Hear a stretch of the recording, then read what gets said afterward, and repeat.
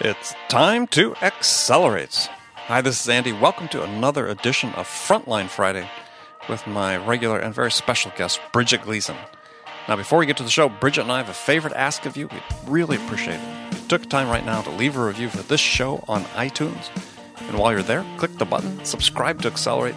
Make sure you get Frontline Friday automatically each week. Also, we need to hear from you. More specifically, we need your sales questions. I mean, what can we answer for you? What challenges do you have that we can help you with? So go to accelerate.fm/frontline and enter your question there. Each month, we're going to select one listener's question to be the question of the month. And the winner will receive a $50 Amazon gift card. So remember, go to accelerate.fm/frontline to give us your question and maybe win $50. So Bridget, how are you today? Andy, as I am, week after week. Okay, let me just say, Great. Fantastic. Fantastic. Fantastic. No complaints. No complaints. All right, and we are honored to be joined by the superstar who is Anthony Iannarino. Anthony, how are you? I am perfect. Thanks, Randy. How are you? Good. So we're honored to have you on our humble show here on Friday.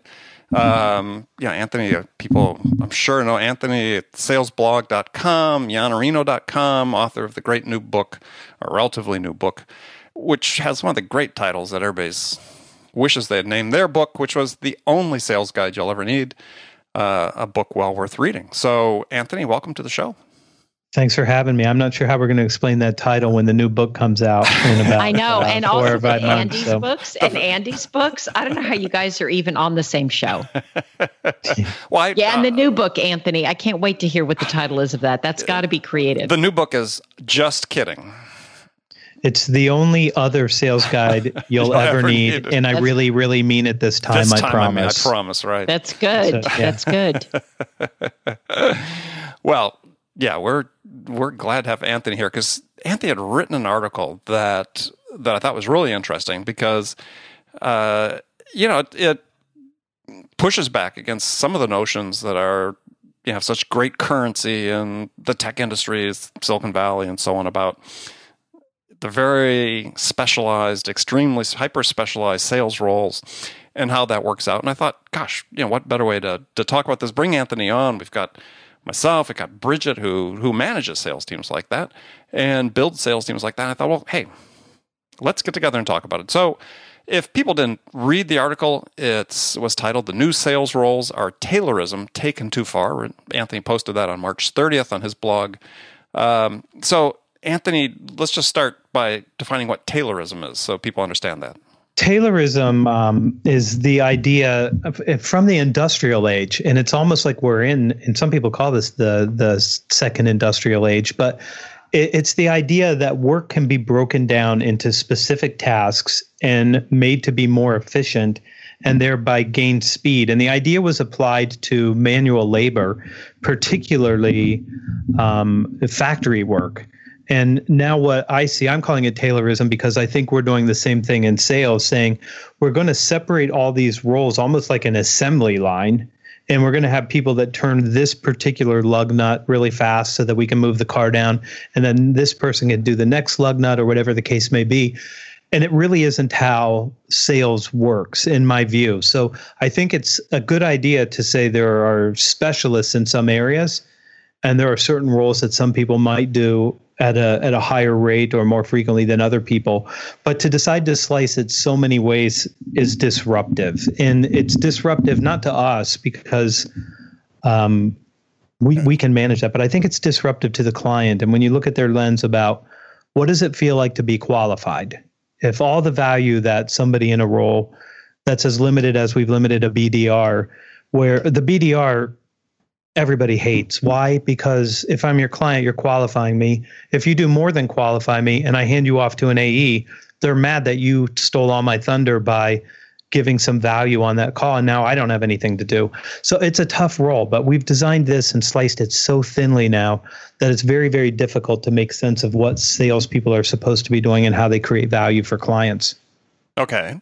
So have you read Justin Roth Marsh's book, The Sales Machine? I don't need to. I know him and I know his work. Okay. So and he obviously advocates sort of hyper specialization in the sales roles, even beyond what you discussed there. Yeah. So Bridget, you've read the article, sir. What's your take about generally? And we're going to dive into the specifics. So, but broad take about what Anthony's talking about. Well,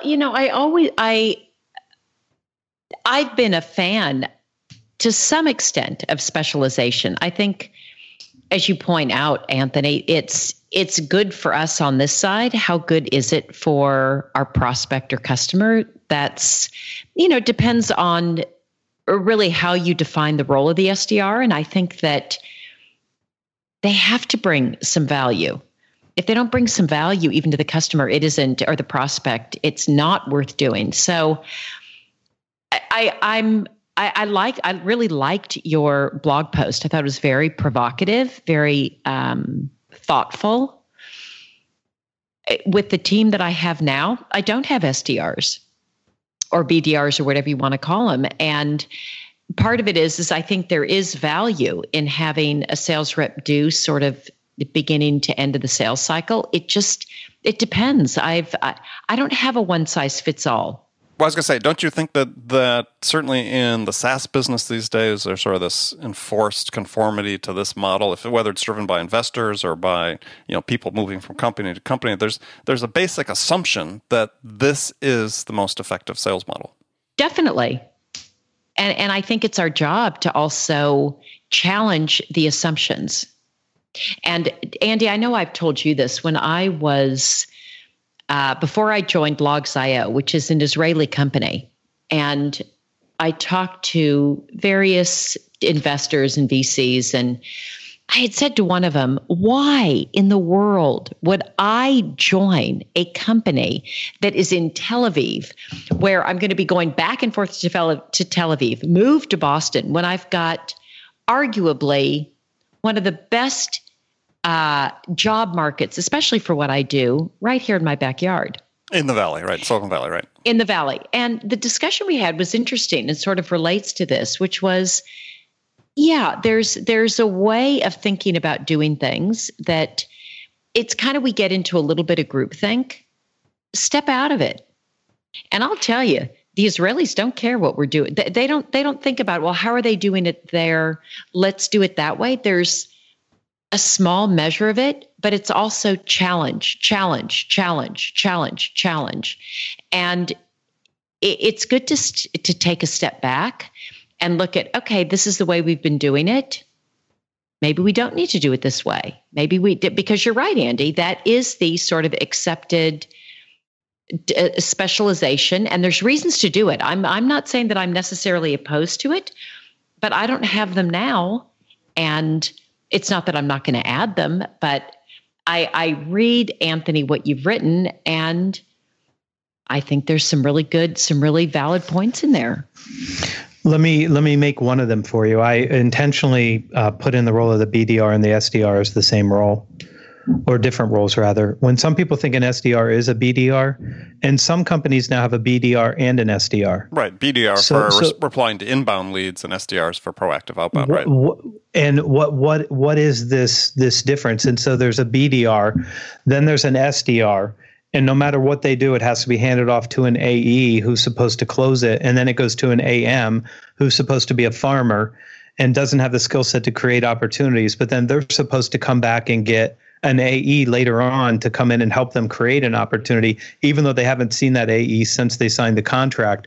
I mean, we just keep slicing thinner and thinner. And then we have salespeople now who are BDRs and SDRs and AEs and AMs who don't know anything, so they need a SME.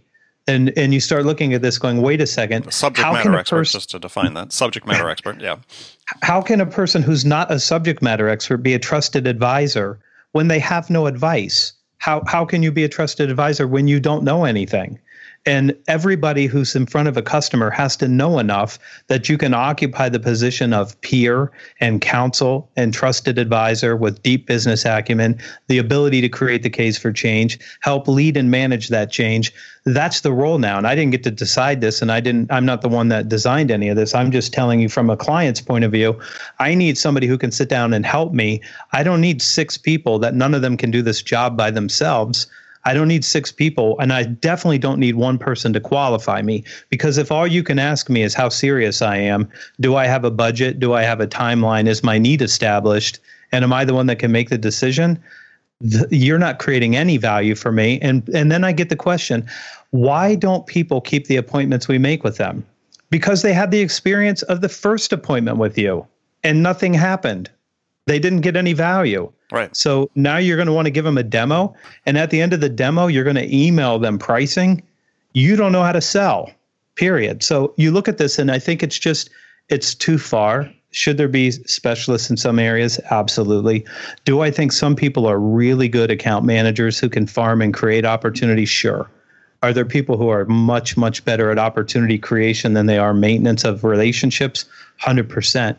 But I think when you get it sliced so thin that it doesn't make any sense to me as your client, what I see, I think it's gone too far and it's going to be looked at. And I think it's going to be looked at. I think that even though the SaaS models have a lot of money to spend, by the way, mostly not their money, mostly venture capitalist money, and mostly angel investor money, another group of people who know nothing about sales, you're going to start seeing people question this model and start to say, does it make sense to divide it this much, or is there a better way?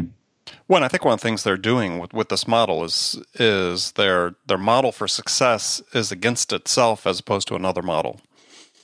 So, one of the things I see is that, we have an industry, let's say the SaaS industry, which probably best exemplifies what you're talking about relative to specialization, is that in a real world sense, at least based on my decades of experience in B2B sales, what they find acceptable close rates are really low. So they're sort of self-reinforcing the model. They're accepting low close rates because they're getting this hyper specialization, and they're willing to create lots of marginally qualified opportunities into their pipelines. And, they're happy with a 20% close rate or a 23% close rate. This is a fashion business, right, Andy? A fashion business. Yeah, it's a fashion business. We now have account-based everything. I invented account-based social selling yesterday because I figure social selling is dying. So now it's going to be account-based social selling, which will bring social selling back to life when it's done with an account-based approach, which we used to call targeting multiple stakeholders. Right. Exact same thing. Dave Brock told me like I was doing that in 1979. This is bell bottoms are back. That's all. Yeah. Well, one of the things I find really interesting is that, and it's sort of an irony, is that in this disruptive industry, the SaaS business, technology business, that are, its whole MO is to be disruptive of the status quo, is we've created a sales model that we sort of enforce rigorously that is all about conformity. Right? Mm-hmm. We've got this process, we got this specialization, this is what we do, this is where the handoffs are. And as far as I can tell, and because I interview probably more people in that business every year than anybody else in the world. And I bet that's true. And there's no one that says, well, yeah, we've looked at other models, we've tried other models, we put them into play, and we're using this one because it's the best. Somewhere people start drinking the Kool-Aid on this. And now, as I said, sort of this enforced mandate, and driven by whether it's coming from the investment community or whatever, that we're going to use this model. I'm just, Anthony, reading like the specialization that you describe in here really is I guess I've never seen it, or I've never implemented it to the degree that you have here. So that's interesting, and I would agree that takes it a bit too far. So what have you done? Well, I've had SDRs who also close some business, depending on the business, because I don't want the thing that I worry about with something being too scripted or too prescriptive is that you also make the salespeople dumb in a way. And that's not what I want. That's also just my commitment to the people who work for me is to make them better and to help them grow and to help them learn. And the only way they're going to do it is if their roles are not so narrowly defined. And so I guess I look at a structure, but then there's nuance within the structure. So I'm very structured. I like process. I like metrics. So there's something about very clearly defined roles that I like, but I don't carve them up quite so discreetly. And part of it is because I have a couple of responsibilities in my role as a VP of sales. One, obviously, is to the business and to deliver revenue and to the shareholders, and that's all good. Another one, which I would argue is even more important, is I have a commitment to the people who work for me. And that's to help them grow professionally, and that's to help them be successful. And if I can achieve that one, it turns out that the company and the investors get what they want also. So, but are you an outlier in that regard? I mean, do you consider yourself an outlier? Because I might be. Because, I mean, I took a job with a company in Israel. Well, I know. I moved from San Francisco to Boston. Who would do that? Can I tell you? Well, you did that once before. What the weather? I know. See, so I'm an outlier. Yeah. What the weather's been like here in April? It's been snowing. It's been raining. In California, it's been beautiful. I'm out of my mind. So right. Yeah, you could call me an outlier. Well, but I'm saying the outlier in the sense that, you get a very clear sense when you talk to a number of VPs of sales or CEOs even in, tech startups, mostly SaaS in the Valley, is that, SDRs, they've got a 12 to 18 month life, shelf life, and not a lot of concern about the fact that that's the way it is. Right? It's like, we're going to hire these people. We know they're going to burn out. We're just going to keep adding people to that.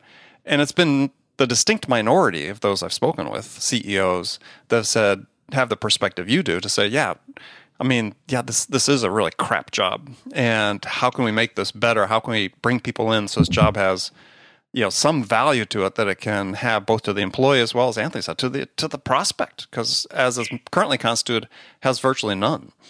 And so another point that Anthony made, which is a really good one, and one of the reasons that I was attracted to this company, Logs.io, where I'm working, is they are committed to the customer and the customer experience, and not just saying it.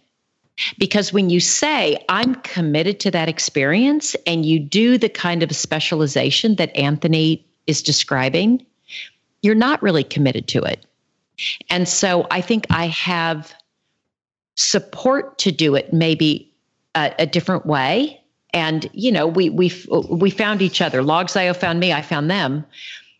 It's not good for the individual. It's not good for the prospect. So I've always had to find some balance between creating this flywheel and creating this machine and this mechanism of sales, and one that respects the individual who's in it and respects the customer and also respects the investment of our investors and revenue goals. And it's not easy.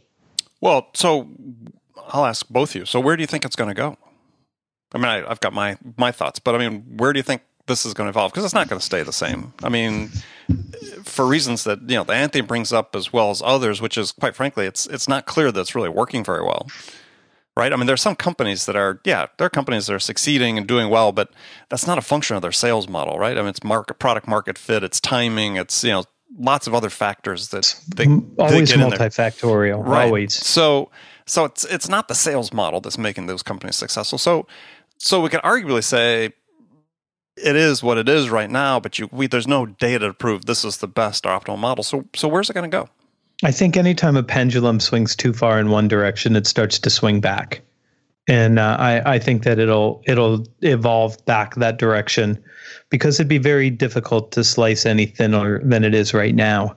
So I think you'll see probably more people saying there's going to be a role for an inside person to take and create greater value and own more of the sales process at some level. And I think that the people who get this and who are thinking about it need to think about, what set of experiences do I need to give somebody in that role so that they can grow into a greater role? Because if all they can do is qualify, if that's their only role, then they're not going to grow up to be a great salesperson, because they're not given the opportunity to have the experiences that they need for that to be possible for them. Well, right. I mean, we talk about this word qualifying, and I think that, yes, there are some companies that are saying, yeah, we want to bring our SDRs deeper into it. We want to have them help with qualification, but without the context, the experience and the context of actually going through discovery, real discovery, let's say, with the prospect, you can't qualify before discovery. All you can qualify is they're qualified to have a meeting, not that they're a qualified opportunity. Everybody's doing way too much qualifying anyway. And the reason they're doing so much qualifying is because they don't understand where the buyer is in their cycle and how to help them. And the fact of the matter is, I know AEs that expect a ready-to-buy lead. And so if they're early stage and they're not quite dissatisfied enough to move, but they sense that dissonance that they need to start looking because they don't understand what's happening, they don't want that person. Well, tough. That's what you got. And you get what you get. A lead's like a lottery ticket. You scratch it and you see what's there. Huh. I mean, that's it. Where'd you hear that the first time? There's a cat that wrote a book. Yeah, right. I don't know. You just got to check, right? You got to check exactly and see if there's anything there, and you play whatever you got. If they're not totally dissatisfied, make them dissatisfied. If they are dissatisfied and they don't really understand the root cause of their need, teach them what it is.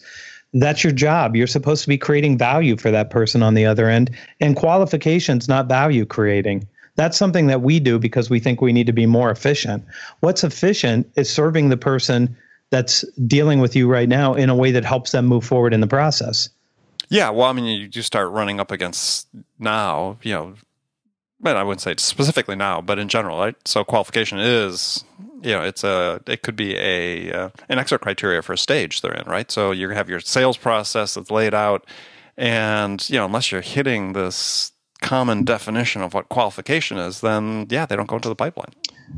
Yeah, but that's a different thing though, because the pipeline is one thing, but selling is another. And what I mean by that is if I'm having a conversation with someone and they're not ready to buy and they're not an opportunity yet, but they're going to be, I still have an opportunity to create something in the future. I have the ability to create an opportunity in the future.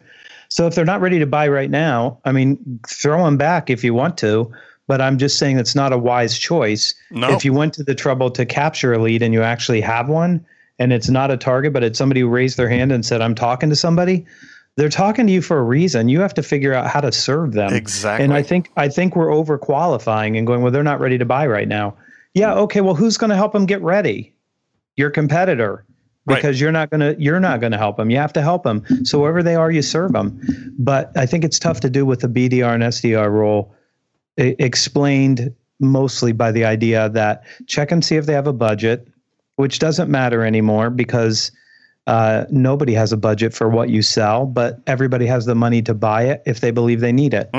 Then find the authority. When there is no authority anymore, everything's being decided by consensus, except in very small deals.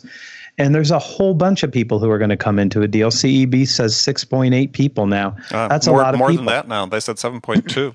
7.2. I don't know who this 0.2 or that 0.8 was, but they should get together and be a whole person. Exactly. And then you've got the time. They can do it whenever they want. You're going to create the urgency by building a case for them. And do they have the need? They didn't know they had a need. I mean, they found something. They're looking at it.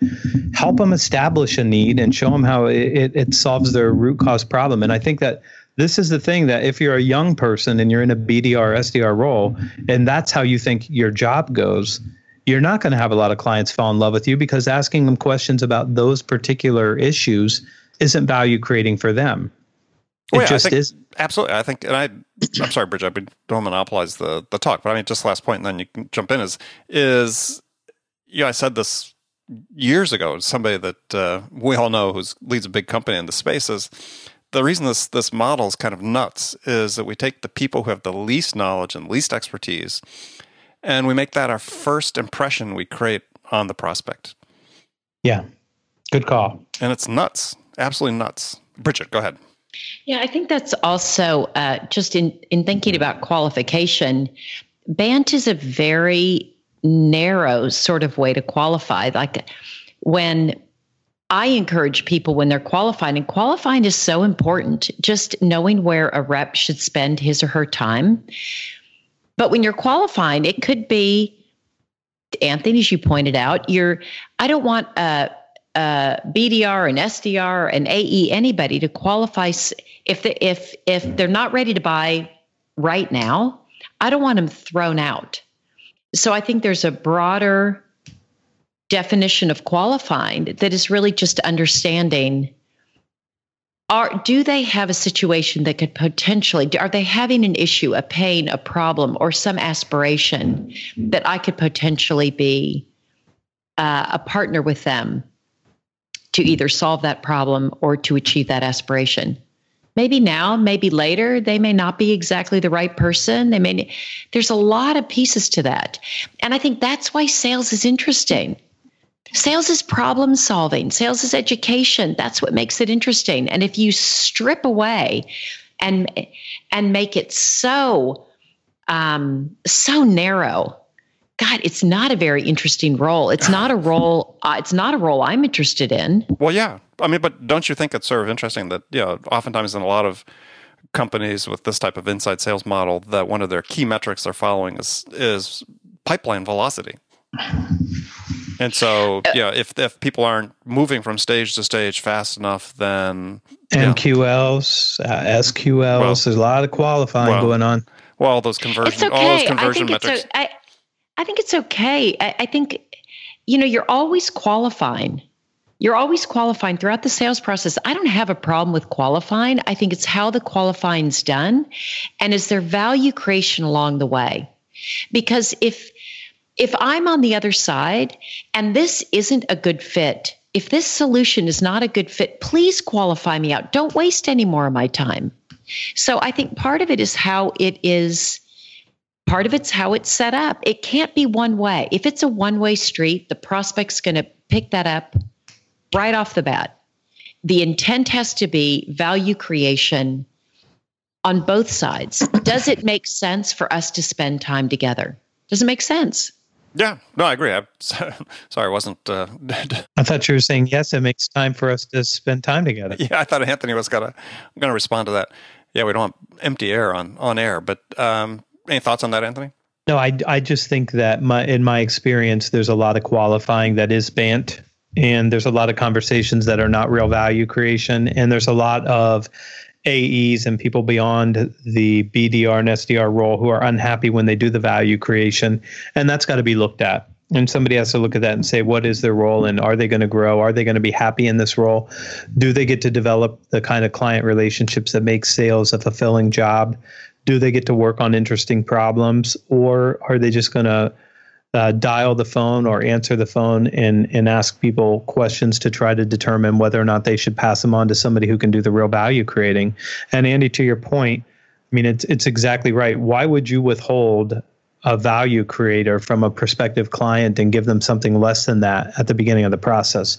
It doesn't make any sense. The first impression is these people have no idea what's going on or who I am or what we need, so I can move on to the next thing. Yeah, I mean, if people are wondering... So make sure, right.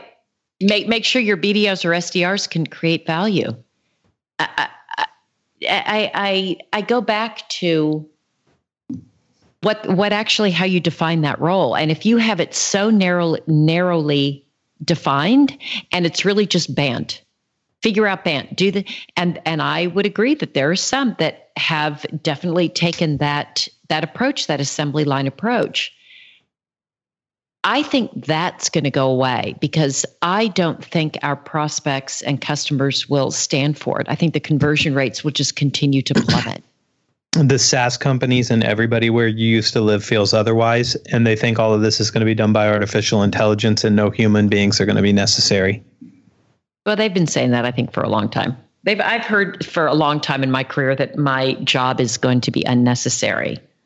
I'll wait till it happens. Well, but the point being is that if the SDRs and BDRs are not adding any more value than they are today, and they will be replaced. I mean, I listen to lots of recorded phone calls, and yeah, if we're not going to get better, if you are listening to this and you're an SDR and you're thinking, yeah, I can't add more value than what AI with machine learning can do, then yeah, you're going to be out of work. And this is where value creation, human to human and on a human to human basis, really becomes a distinct skill that's become more important, not less important, more important. And it's going to be a key differentiator going forward, I believe, a key differentiator going forward. Well, and there's this notion that salespeople are coin operated. And you know what? If you treat them like they're coin operated, you're going to get nothing better than a coin operated person or machine. And I'll tell you, the person on the other end of the phone or the email is going to pick up that I've got just a click above a machine on the other side that's going through the process. And that's, I don't see that persisting. And I know that my people in the Valley may disagree, but well, I mean, for SDRs, if they're not a better resource on the website, then that's a problem. Well, right. That should be that's the minimum bar. And if they're not a better resource than what you could do with AI or a recording, well, then I'd vote for the AI or recording if they're not going to be better. Let me come to the defense of SDRs and BDRs everywhere and say they are better than that. The question is, are you going to allow them to create the value that they can? Because certainly they have more capability. No disagreement there. Oh, I think they have the capability. I don't think it's them. I think it's the people that have put them in those roles. It's always leadership, and that's what I think this is, and that's why I wrote it. I think it's a charge for leadership to think about what we do, and do we serve the people that work for us, and do we serve the client when we slice things this thinly? Yeah, well, I don't think we do. I mean, and anybody that's read what I've written or listens to the show know that's what I believe. It's not, there's not a role for some of this, but if you're not serving the customer better and serving the person better, I think, at least I said from my perspective, I mean, I think about, this is not a job I would want. I mean, my first job in sales was out door to door calling, business to business selling computers door to door, making 30, 40, 50 cold calls a day until I found a better way to do it, to prospect. But, that's not what you want to do for forever. And even it made you a better rep. But it made me a better rep, right? That experience was invaluable, but I wasn't scripted. I was given a territory and said, go do it, right? I was trained.